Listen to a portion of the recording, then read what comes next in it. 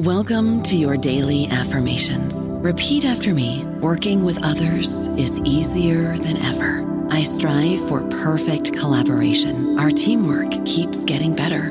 Yeah, affirmations are great, but Monday.com can really get you the teamwork you desire. Work together easily and share files, updates, data, and just about anything you want all in one platform. Affirm yes to start, or tap the banner to go to Monday.com.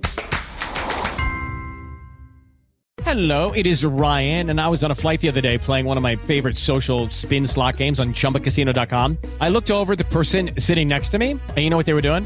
They were also playing Chumba Casino. Coincidence? I think not. Everybody's loving having fun with it. Chumba Casino is home to hundreds of casino-style games that you can play for free anytime, anywhere, even at 30,000 feet. So sign up now at ChumbaCasino.com to claim your free welcome bonus. That's ChumbaCasino.com and live the Chumba life. No purchase necessary. VGW. Void where prohibited by law. See terms and conditions. 18+. Hello, everybody. This is Marshall Poe. I'm the editor of the New Books Network, and I'd like to tell you that we have a new and improved website. It has two new features that we think you'll love. One of them is a vastly improved search engine, so that when you type in keywords, you'll get a bunch of episodes really quick. The other is the ability to create a listener account. And in that listener account, you can save episodes for later listening. So you can create a kind of listening list. We think these features are neat, and we think you'll enjoy them. Please visit the site today. Welcome to the New Books Network. Hi, this is John McCurley, the oral historian at the University of Iowa Labor Center and a faculty member in the UI Center for Human Rights. Today I'm joined by Professor Christy Nabhan Warren, who is the VO and Elizabeth Call Figge Chair in Catholic Studies in the UI's Departments of Religious Studies and Gender, Women's, and Sexuality Studies. She also has appointments in the Departments of History and Rhetoric. We're here to talk about her new book, Meatpacking America, How Migration, Work, and Faith Unite and Divide the Heartland, published by the University of North Carolina Press. Christy, thanks for being with us here today. Thanks for having me, John. The place that I wanted to start actually was with place because, I have the sense that a lot of people especially people who aren't Iowans, don't really know what Iowa's like and sort of have this imaginary giant cornfield in their heads. And, it's much more complex, right? We've got at least medium-sized to almost large cities, lots of what you might call micropolitan cities, lots of small towns, and then lots of rural places. And your work really interestingly, moves between some of those different places. And I wonder if you could situate us for a moment and talk about how place matters in your work and what you learned about Iowa and the Midwest as a place. Yeah, there were a lot of reasons why I wrote this book. I think, for one, I'm a lifelong Midwesterner. I was born in Gary, Indiana in 1970. So I'm from the urban sort of Rust Belt, steel mill, Gary, Indiana, and the surrounding communities. And also being, intrigued, but also bothered by the tropes, the way in which the Midwest has been characterized, mischaracterized, and in particular tropes that I know you're fully aware of, John, as a scholar yourself and as a Midwesterner, that we're just a flyover place. You just kind of hurry up and drive through, if you're lucky, stop at some rest stops or fly over on your way to somewhere supposedly more interesting and cosmopolitan and edgy. And so I wrote this book for a lot of reasons. As a lifelong Midwesterner, someone for whom place has always mattered to me. And as a scholar, I've always wanted to understand more deeply where I happen to live. And so when I was in graduate school in Arizona State in the early 90s, I wanted to understand the Latino part of Phoenix, and I wanted to understand borderlands issues, which definitely informed my first two book projects very much because the Southwest was very new to me as a Midwesterner. And now, since I've been back in the Midwest since 2001, I lived in Illinois for a while when I taught at Augustana College, and now since 2012 in Iowa. And so I literally started, as most ethnographers would do, perhaps oral historians too. I just started driving around once I landed here, trying to understand the state by just really driving around, talking to people, and trying to figure out what story there was that I wanted to tell. What compelling story did I see on the news? Did I hear in conversations? And as someone with a Catholic studies position, it was really important to me because in part, my position is funded by lay Catholics here in the state. I wanted to do something that would take Catholic migration and faith and work seriously. Those are always the sort of intersections, the vectors that have always been interesting to me as a human and as a scholar. Work, religion, and migration, because I saw it in my own family, a mixed ethnic, mixed religious family in Northwest Indiana for whom the steel mills and peddling fruit was a livelihood. And so as I started to hang out in some rural parishes and micropolitan and small city parishes, what became clear to me that religious places are one sort of frontline place that we can really understand changing migration patterns in the state. And I also make an argument in the book of the larger Midwest as well.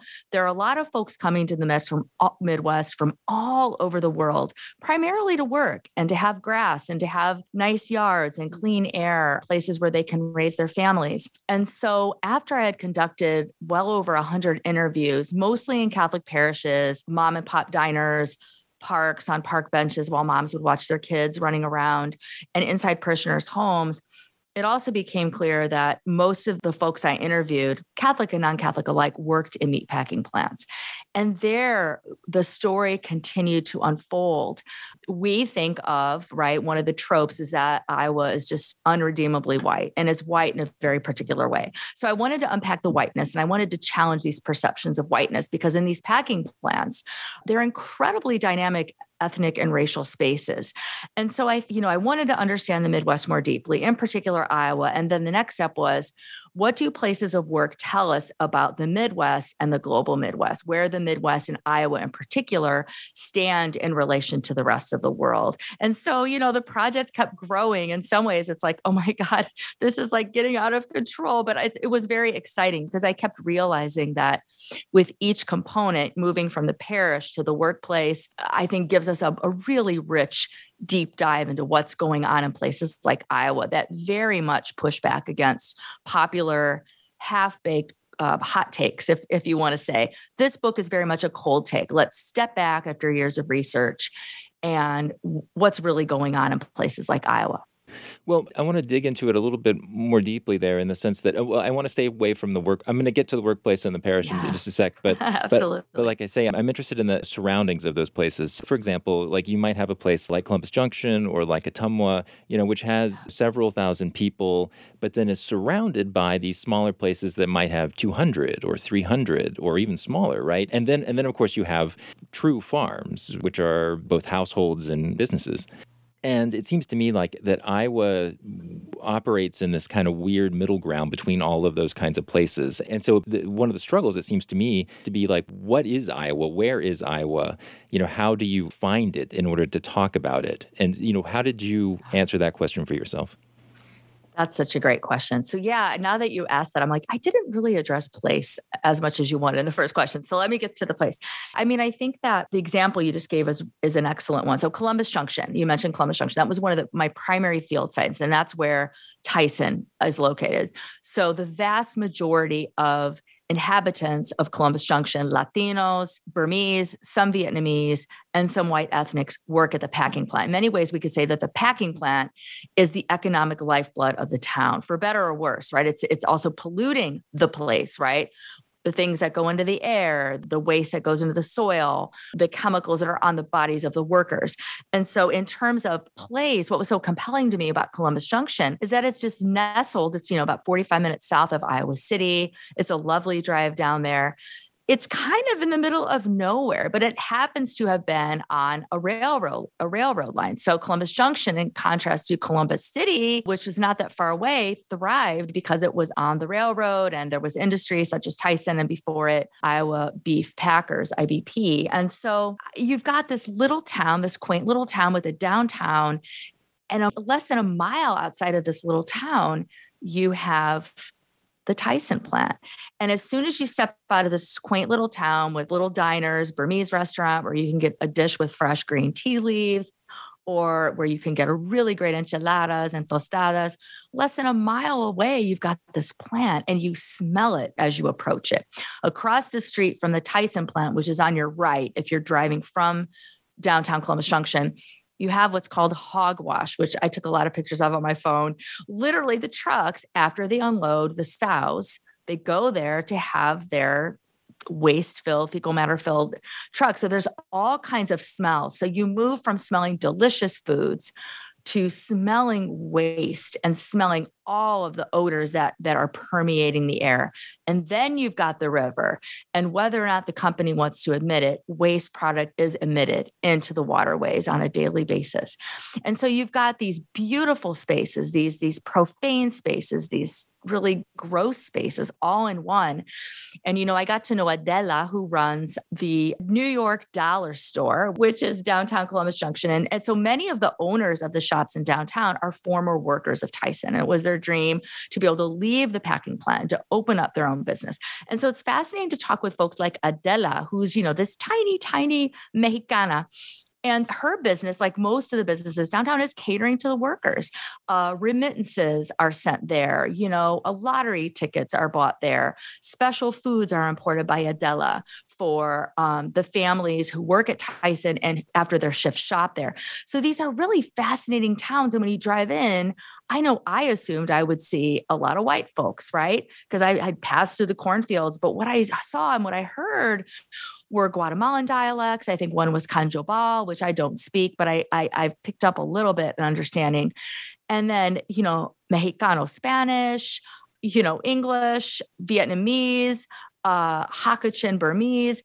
And so at the packing plant itself, if you're able to get access, when you walk back, there are like 15 different signs saying welcome in different languages. So it's like, this is not Iowa white, right? And so these places, much like Ottumwa and Marshalltown, which are much more Latino, the Latino presence there is also very prevalent.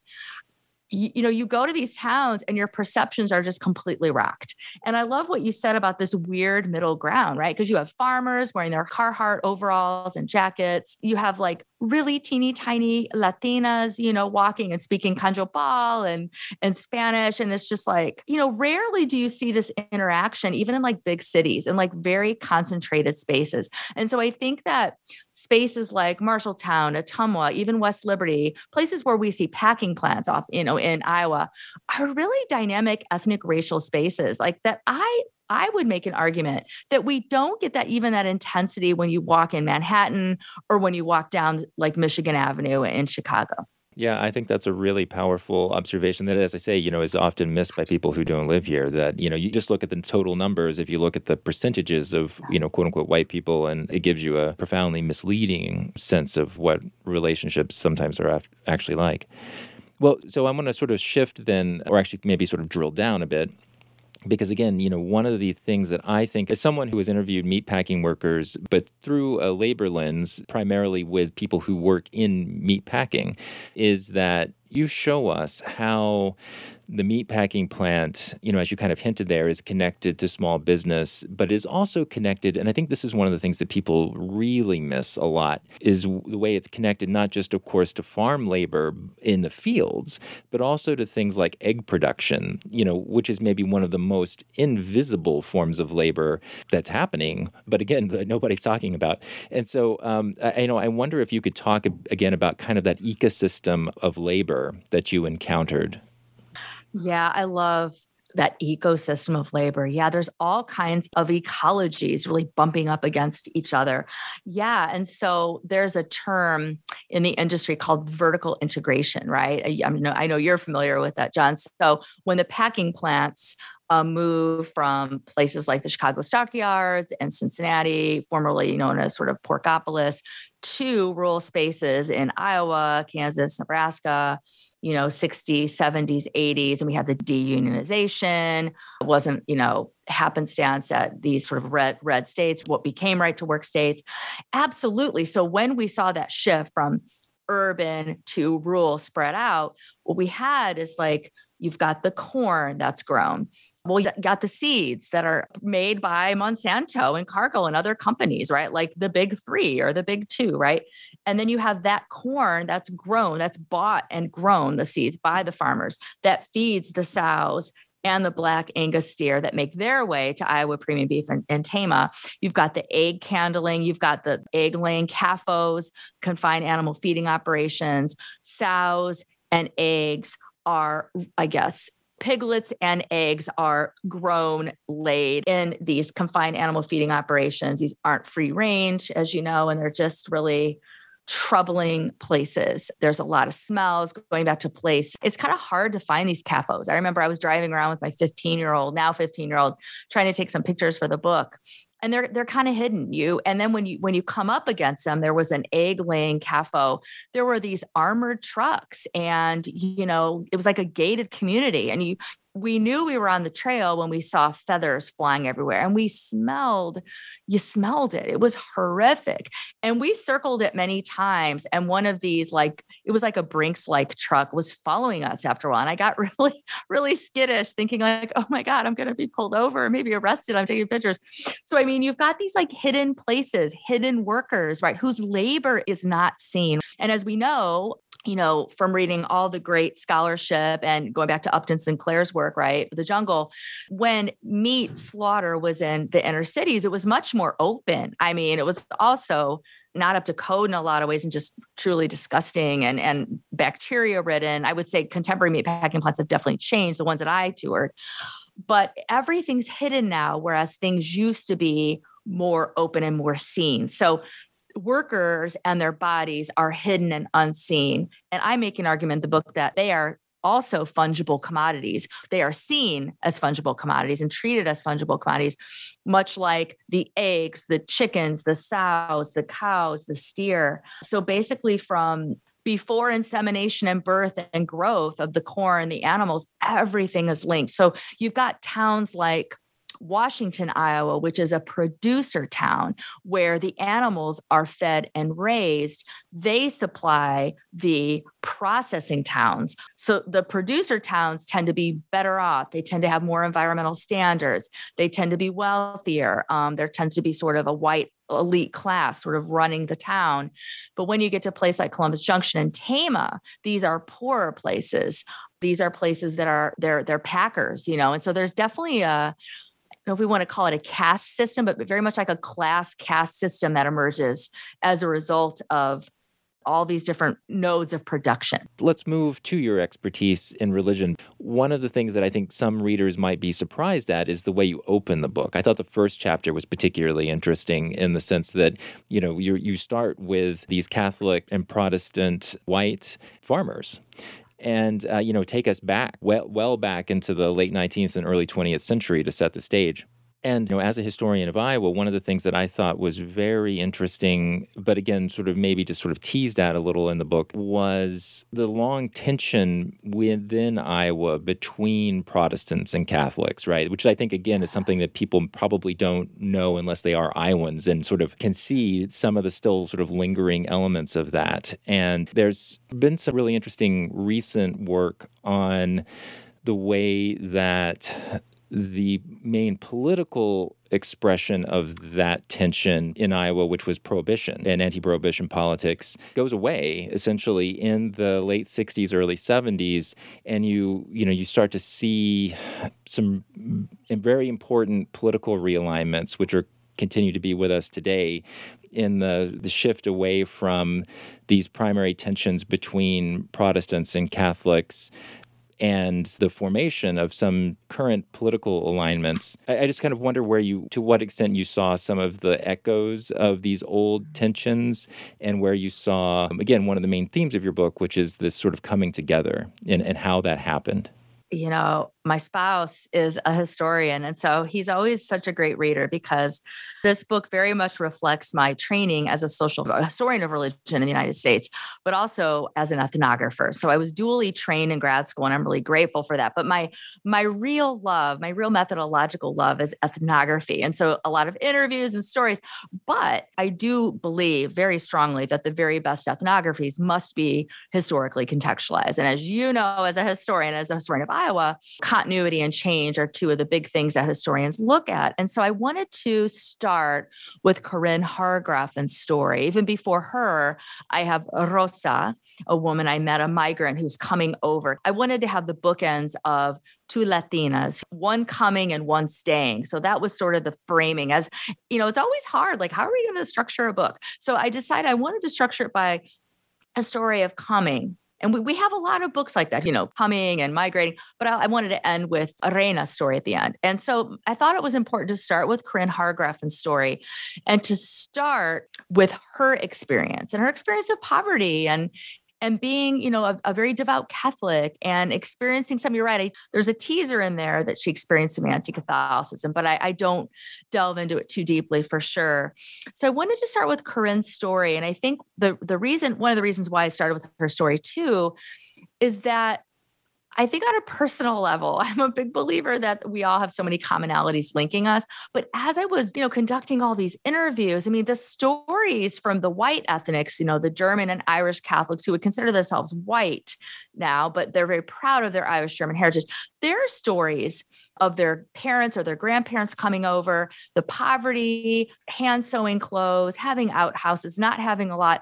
It was very similar. I mean, there were a lot of similar strands to the stories of the more recent migrants and refugees I was collecting stories from, you know, just like working really hard, not having any extras, but being really proud of how hard they worked.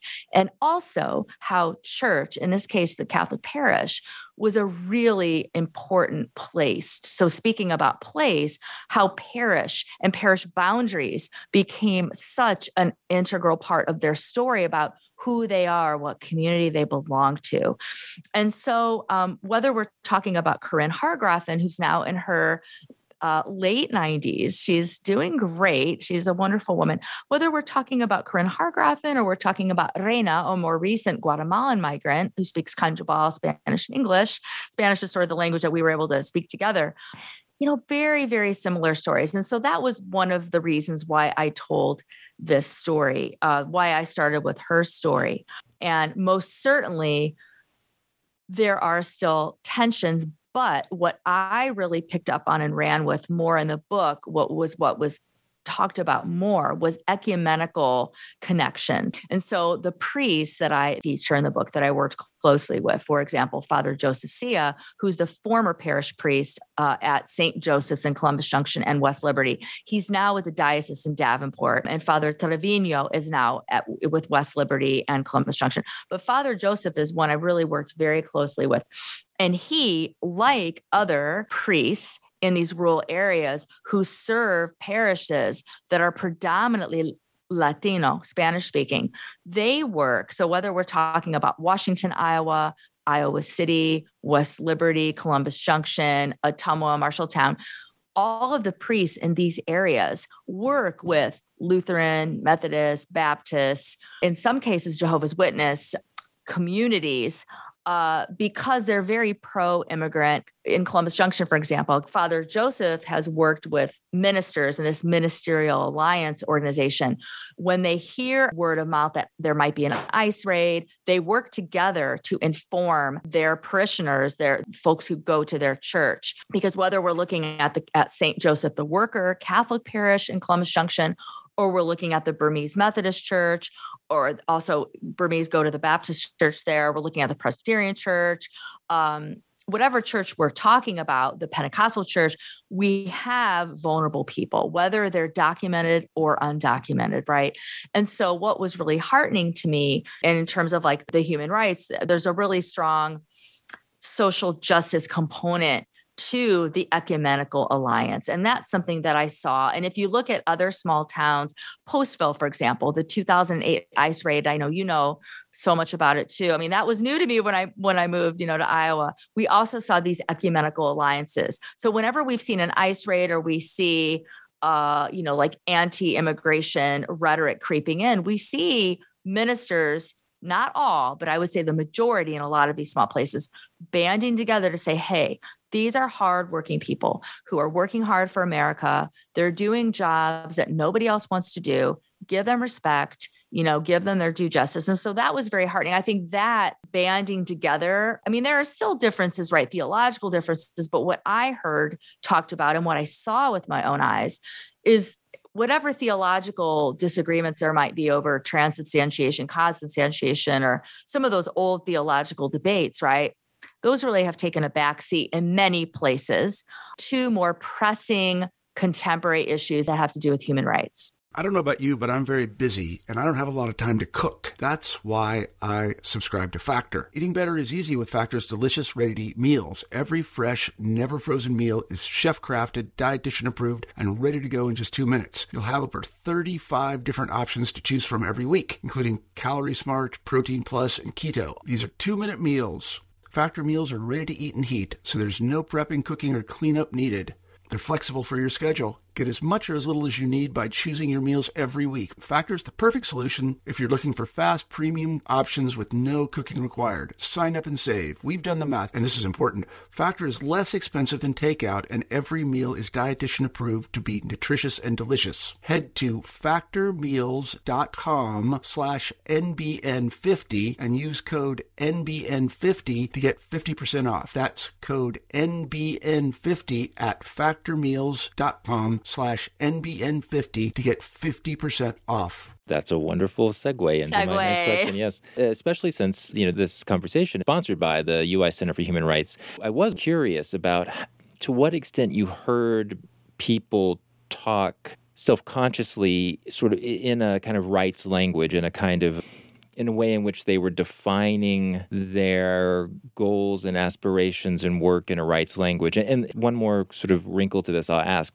We, of course, have a powerful rights language around freedom of religion, say, for example, but in the American tradition, arguably not quite as well defined a workers' rights tradition, right? Like in some other countries. But, other places do have more well-defined ways of talking about workers' rights. And I wonder to what extent you heard those things expressed and the kinds of rhetorics deployed, particularly in maybe some novel ways because of those connections between workplace and faith that you explore.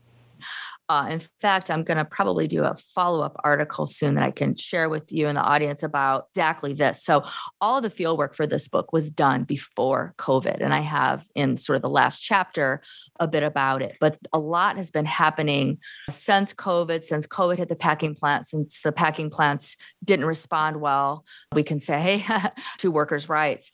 And so many of my interlocutors I interviewed, I'm thinking Columbus Junction more specifically because I did so many interviews. That was really a primary field site, whether it was Abby, who's a parishioner there at the Catholic parish, who works in a retirement home, a nursing home. She said, we work really hard and we give money to church, we give to this country. And she has experienced a lot of racism. People will randomly come up to her and say, where are you from? Why are you here? And just really rude, sort of in your face racism. And she has brought up during our several interviews we had, just how her parents migrated here when she was a baby and how she's been here her whole life and how she works hard and she's American and she has a right to live free from prejudice. And that she made a really fascinating observation that did make its way into the book, that it's brown and Black women and Asian women who are taking care of the elderly white in the United States. And she's like, these folks, she said, I take care of, I never see their families. She's like, I take care of them. We take care of them here. We are caregivers. She wants more respect. She's actually demanding more respect. And Fernando, who I got to know really well too, who's been at the Tyson plant for many, many years, yes, absolutely talks about the difficulty of the work he does, the packing and how important it is, and how he has a right to live in a racist-free, but he has struggled. He has been the victim of racism. Now, because neither of the plants I worked at are unionized and folks were careful, even when, most of the interviews took place outside of the packing plant. When I was in the packing plants, I was able to have interviews, but it was mostly observation. And when I did my week-long training at Iowa Premium Beef, I was on the line. I wasn't allowed to cut, but there were conversations with workers, but most of the conversations took outside of the packing plants.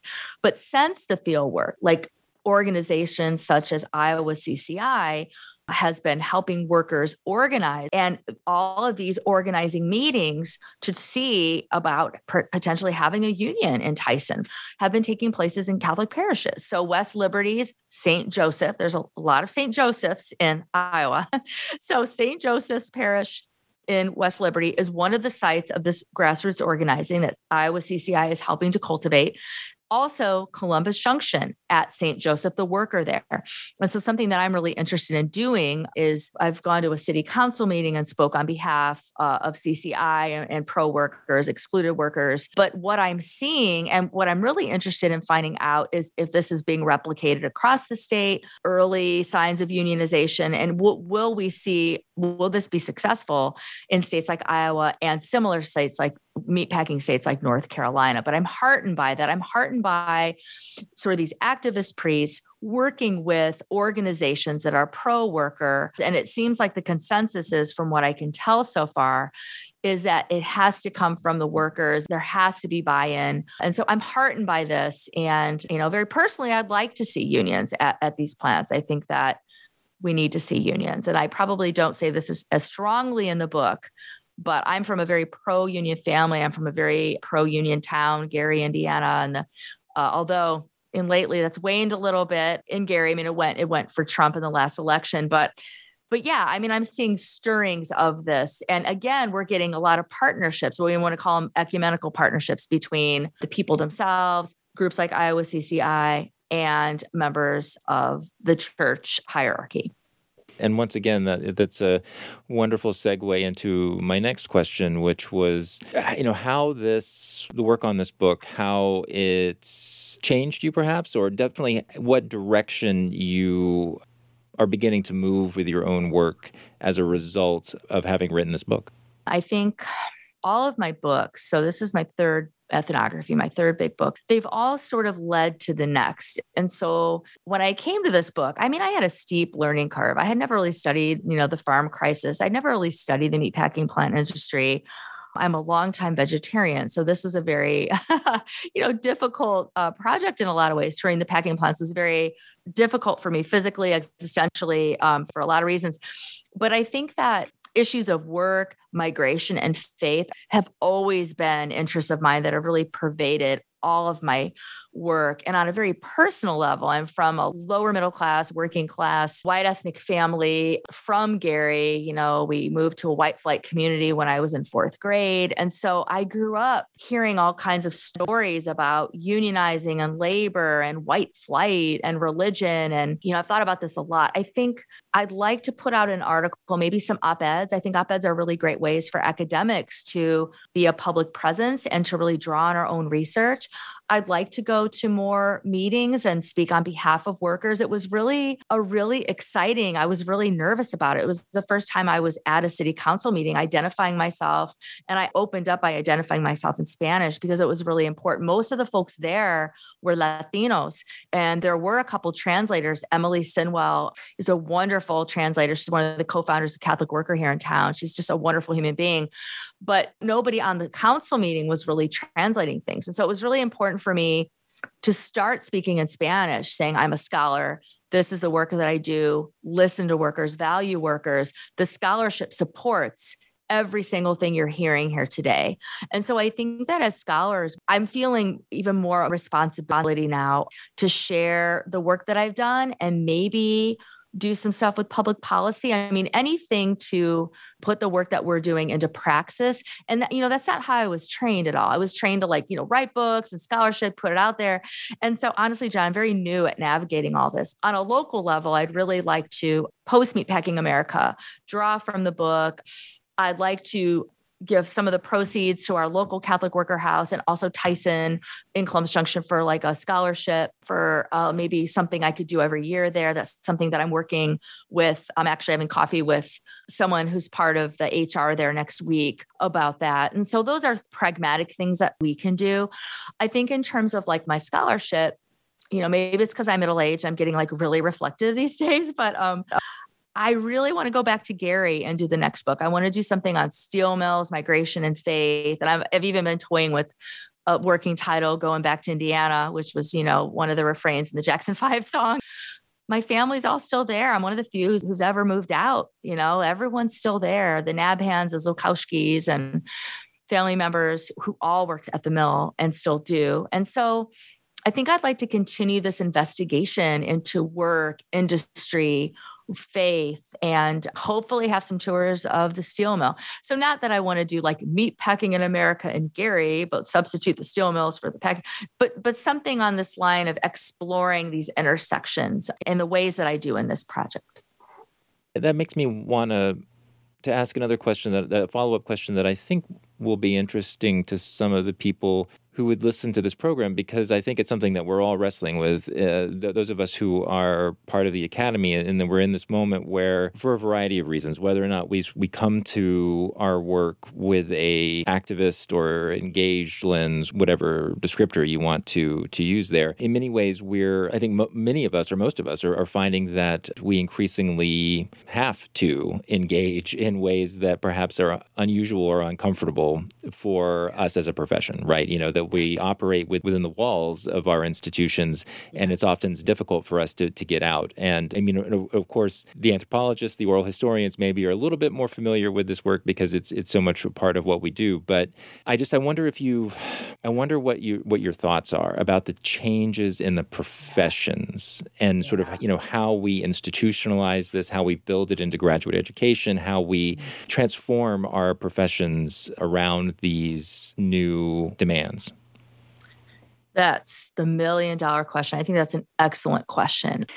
I've long felt like my good friend and colleague at Northwestern, Sarah McFarland Taylor, has this phrase, edge walker, that I've always really liked. I've always been an edge walker, I feel like, in academia and in the communities I work in. So I'm not from an academic home. I'm first gen on my mom's side. I never really felt like I fit in grad school. I didn't have parents who were professors. I felt like I had to really prove myself, my intelligence. And so I've thought about this a lot, because I think that where I come from has really shaped not only who I am, of course, but my scholarship. I tend to work in marginalized communities. I think I'm drawn to marginalized people, maybe because I never felt like I fully fit anywhere. I didn't really fit in my hometown. I couldn't wait to get out, but now I can't wait to go back and, explore like this place that made me in so many ways.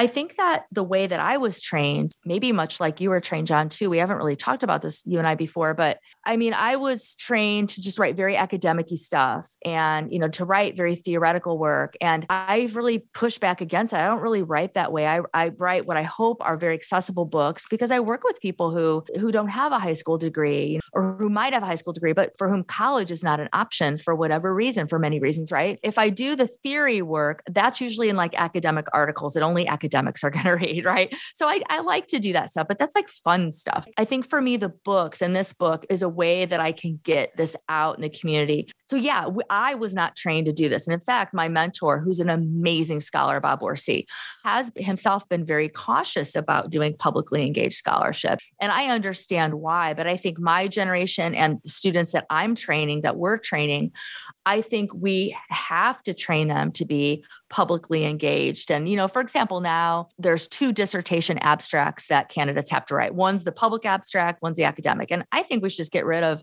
the academic one. Let's just have the public abstract. I mean, why have 2, right? And so in all of my graduate seminars, I'm teaching one now, which is actually work, religion, and migration.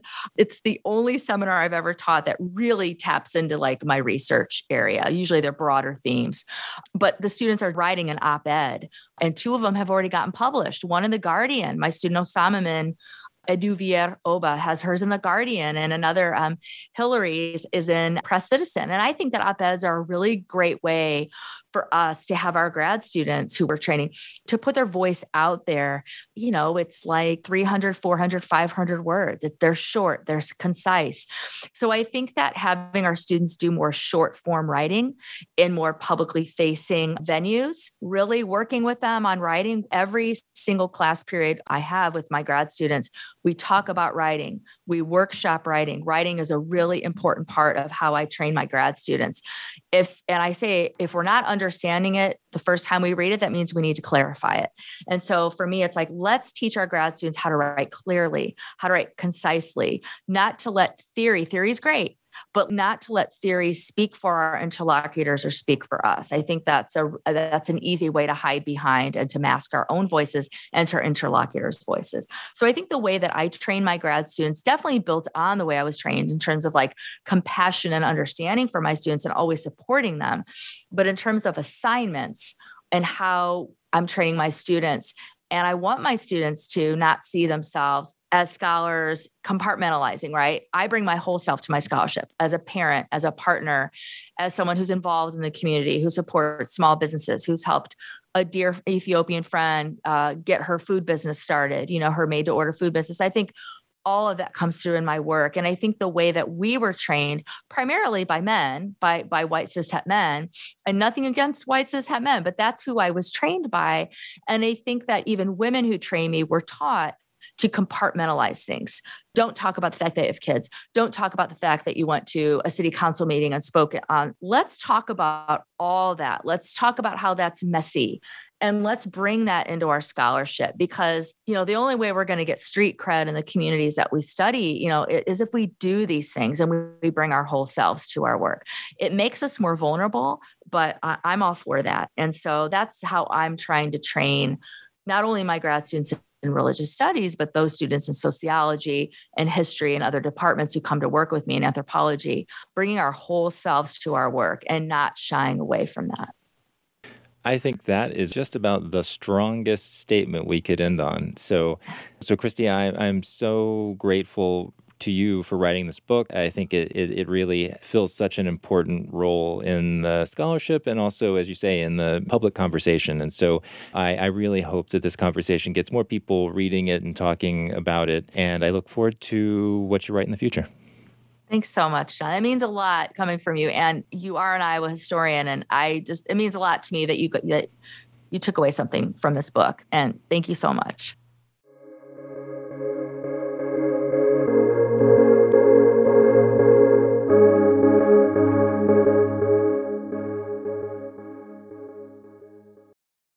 With the Lucky Land Slots, you can get lucky just about anywhere. This is your captain speaking. We've got clear runway and the weather's fine, but we're just going to circle up here a while and get lucky. No, nothing like that. It's just these cash prizes add up quick. So I suggest you sit back, keep your tray table upright, and start getting lucky. Play for free at LuckyLandSlots.com. Are you feeling lucky? No purchase necessary. Void where prohibited by law. 18+ terms and conditions apply. See website for details.